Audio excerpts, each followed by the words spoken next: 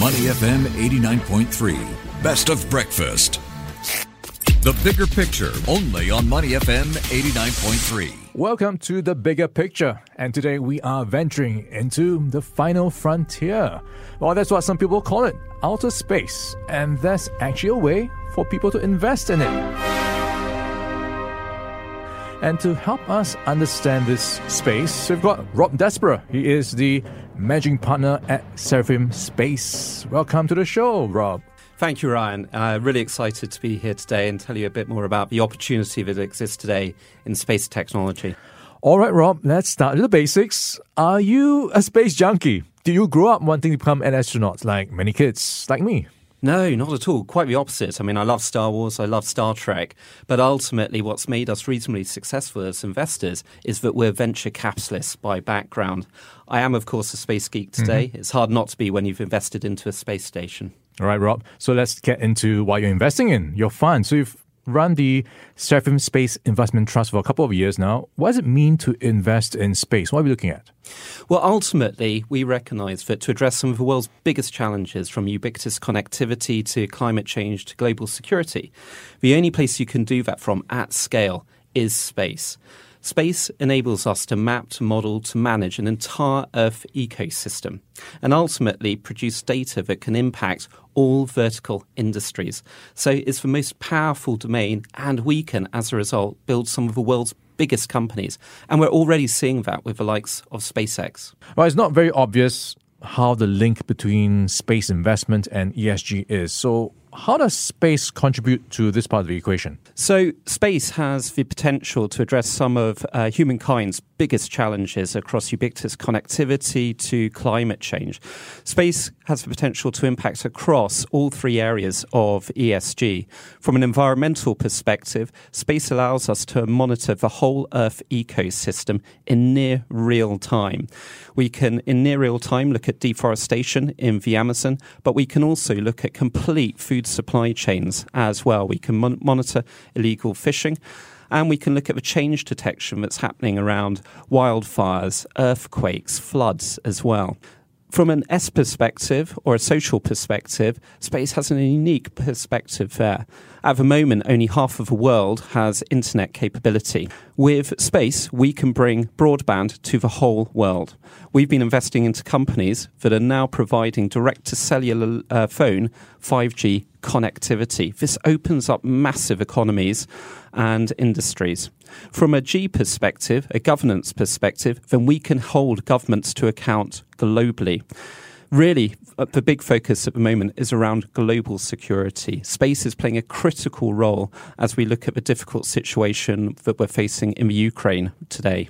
Wow, I really like how all these dots are being connected and pushing forward the ESG agenda. Now, we talked about ESG, and that is also a big topic when it comes to the world of finance. So how does space investing count as sustainable finance? Well, the great thing about space is that space enables us to manage climate change and also potentially mitigate it as well. It's very rare for any other technologies to be able to do that. So space financing ticks those boxes. It's also critical from our perspective that we maintain a sustainable space environment to focus on sustainability on Earth. And we're already thinking about that. We want to be good custodians of the space environment. In the UK, we're currently looking at kite marking around how we can make sure that space is a sustainable investment category. We are in conversation with Rob Desborough. He's the managing partner of Seraphim Space. Now, Rob, let's look at some of your more interesting investments in your portfolio. I think there's 4 or 5 companies I would highlight. Satellite View is a UK company. Satellite View is uniquely placed to be the world's thermometer. They're building a constellation of satellites that will provide building-level thermal footprinting. This enables us to understand from a climate perspective the thermal output for buildings, but also it enables us to understand manufacturing output, and it uniquely has a global security angle as well, in that we can understand what is happening on the ground with vehicles. ICEYE is a world-leading company based out in Finland. Their synthetic aperture radar technology enables us to, in near real time, understand deforestation in the Amazon, but also look at wildfire detection and understand the impact from global weather events like hurricanes and floods. It also uniquely has a dual-use capability in that it can track objects on the ground. Now, on your list as well, which you've got in front of me, is Astroscale. So this is a company that specializes in space debris removal. That's right. At the moment, space is becoming an increasingly populated environment, and it's critical that we make it a sustainable environment and we manage what's happening within space as well. Astroscale is looking at space debris removal, and it's very much the leader in its field. Headquartered in Japan, the company has raised several $100 million and is playing a key role in terms of removing satellite life extension, and really managing that environment we're building. I like this one, Planet Watchers, and I think farmers can look forward to something from you? That's right. Planet Watchers is utilising space data, and in particular radar data, to provide an insurance product for farmers. So farmers can immediately insure against catastrophic loss of their crops around weather events. It's a leader in its field at the moment and is really educating the insurance industry about the opportunity that space data provides in understanding risk. Okay, one more on your list is Spire, and this is around collecting data and making sense of it. That's right. So Spire is collecting location data for ships and also planes, and it's also providing weather data as well. Their 5-day weather forecast is better than government's 3-day weather forecast, and it's one of the leading constellation companies out there at the moment. Spire listed on the New York Stock Exchange in 2021, and it's already turning over revenues in excess of 100 million. All right, let's take a step back, right? When you look at Seraphim Space's approach towards investing in ESG, what are some of the traits you're looking for when you decide, hey, this is a company I want to put my money behind? So we've fundamentally included ESG within our due diligence processes. We've been a leader in that field. We launched our ESG policy in September of last year. It's really important from our perspective that as many of these companies are dual-use technologies, so they can be used commercially and by governments, that this is a force for good, or at least it's there to defend our ambitions globally. So we make sure that technologies don't have any offensive capabilities from our perspective, but also we want to make sure that ESG is embedded into how these companies perform. It's critical for us that they're looking to drive towards net zero in terms of their own ambitions, but also that they are mitigating climate change in the future and they're responsible actors within a space environment.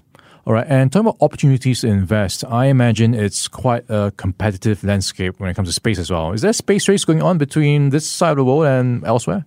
There really is a space race right now, and space-related venture capital is one of the fastest growing areas of venture capital globally. And increasingly, nation-states are waking up to the opportunity that space provides from an economy perspective, but also from a national security perspective as well.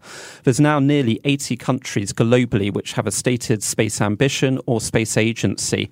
And that's grown from 5 years ago. So space is really at the forefront now, a lot of nations' ambitions and also in terms of their security ambitions as well. Right. So there's a real race out there. So where does Singapore fit into the picture when it comes to getting a piece of action? So at the moment, Singapore is definitely looking for a piece of the action, but is putting in place a holistic approach across different government agencies. They've launched Austin, the Office of Space Technology and Innovation, to address space, bring the different government agencies together. They're putting in place programs to look at across the universities to stimulate indigenous startups focused on space technology. And then also you have large companies like ST Engineering that has got a Geo Insights division, satellite division as well. And also Seraphim Space, I imagine, is trying to get a bigger foothold in this part of the world. Your accelerator program, how's it going? Absolutely. So we see Singapore as being our hub for all of our Asia-focused activities.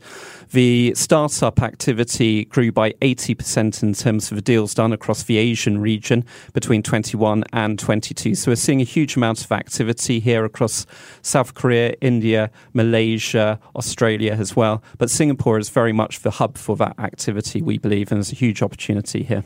Now, I'm starting to get a bit curious about the level of interest in investing in space in Singapore because looking around, I don't see any space stations or satellite launch sites. So where are we in Singapore right now? Well, you've already got the biggest space conference in Asia happens here, which is GSTC, which I spoke at recently. There's a groundswell of interest now in building the space economy in Singapore. We're now seeing there's 75 nations globally who are looking at space, and Singapore is looking to take a big part of that. Within Asia itself, we're seeing deal flow increase exponentially and the number of deals done. That grew by 80% over the last year, and actually the number of deals being done is comparable to where North America was in 2020. So it's an exciting time, and we're here to help potentially catalyse the opportunity.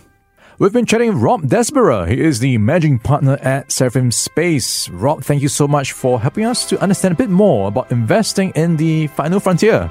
Thanks, Rob, for your time. Thank you very much, Ryan.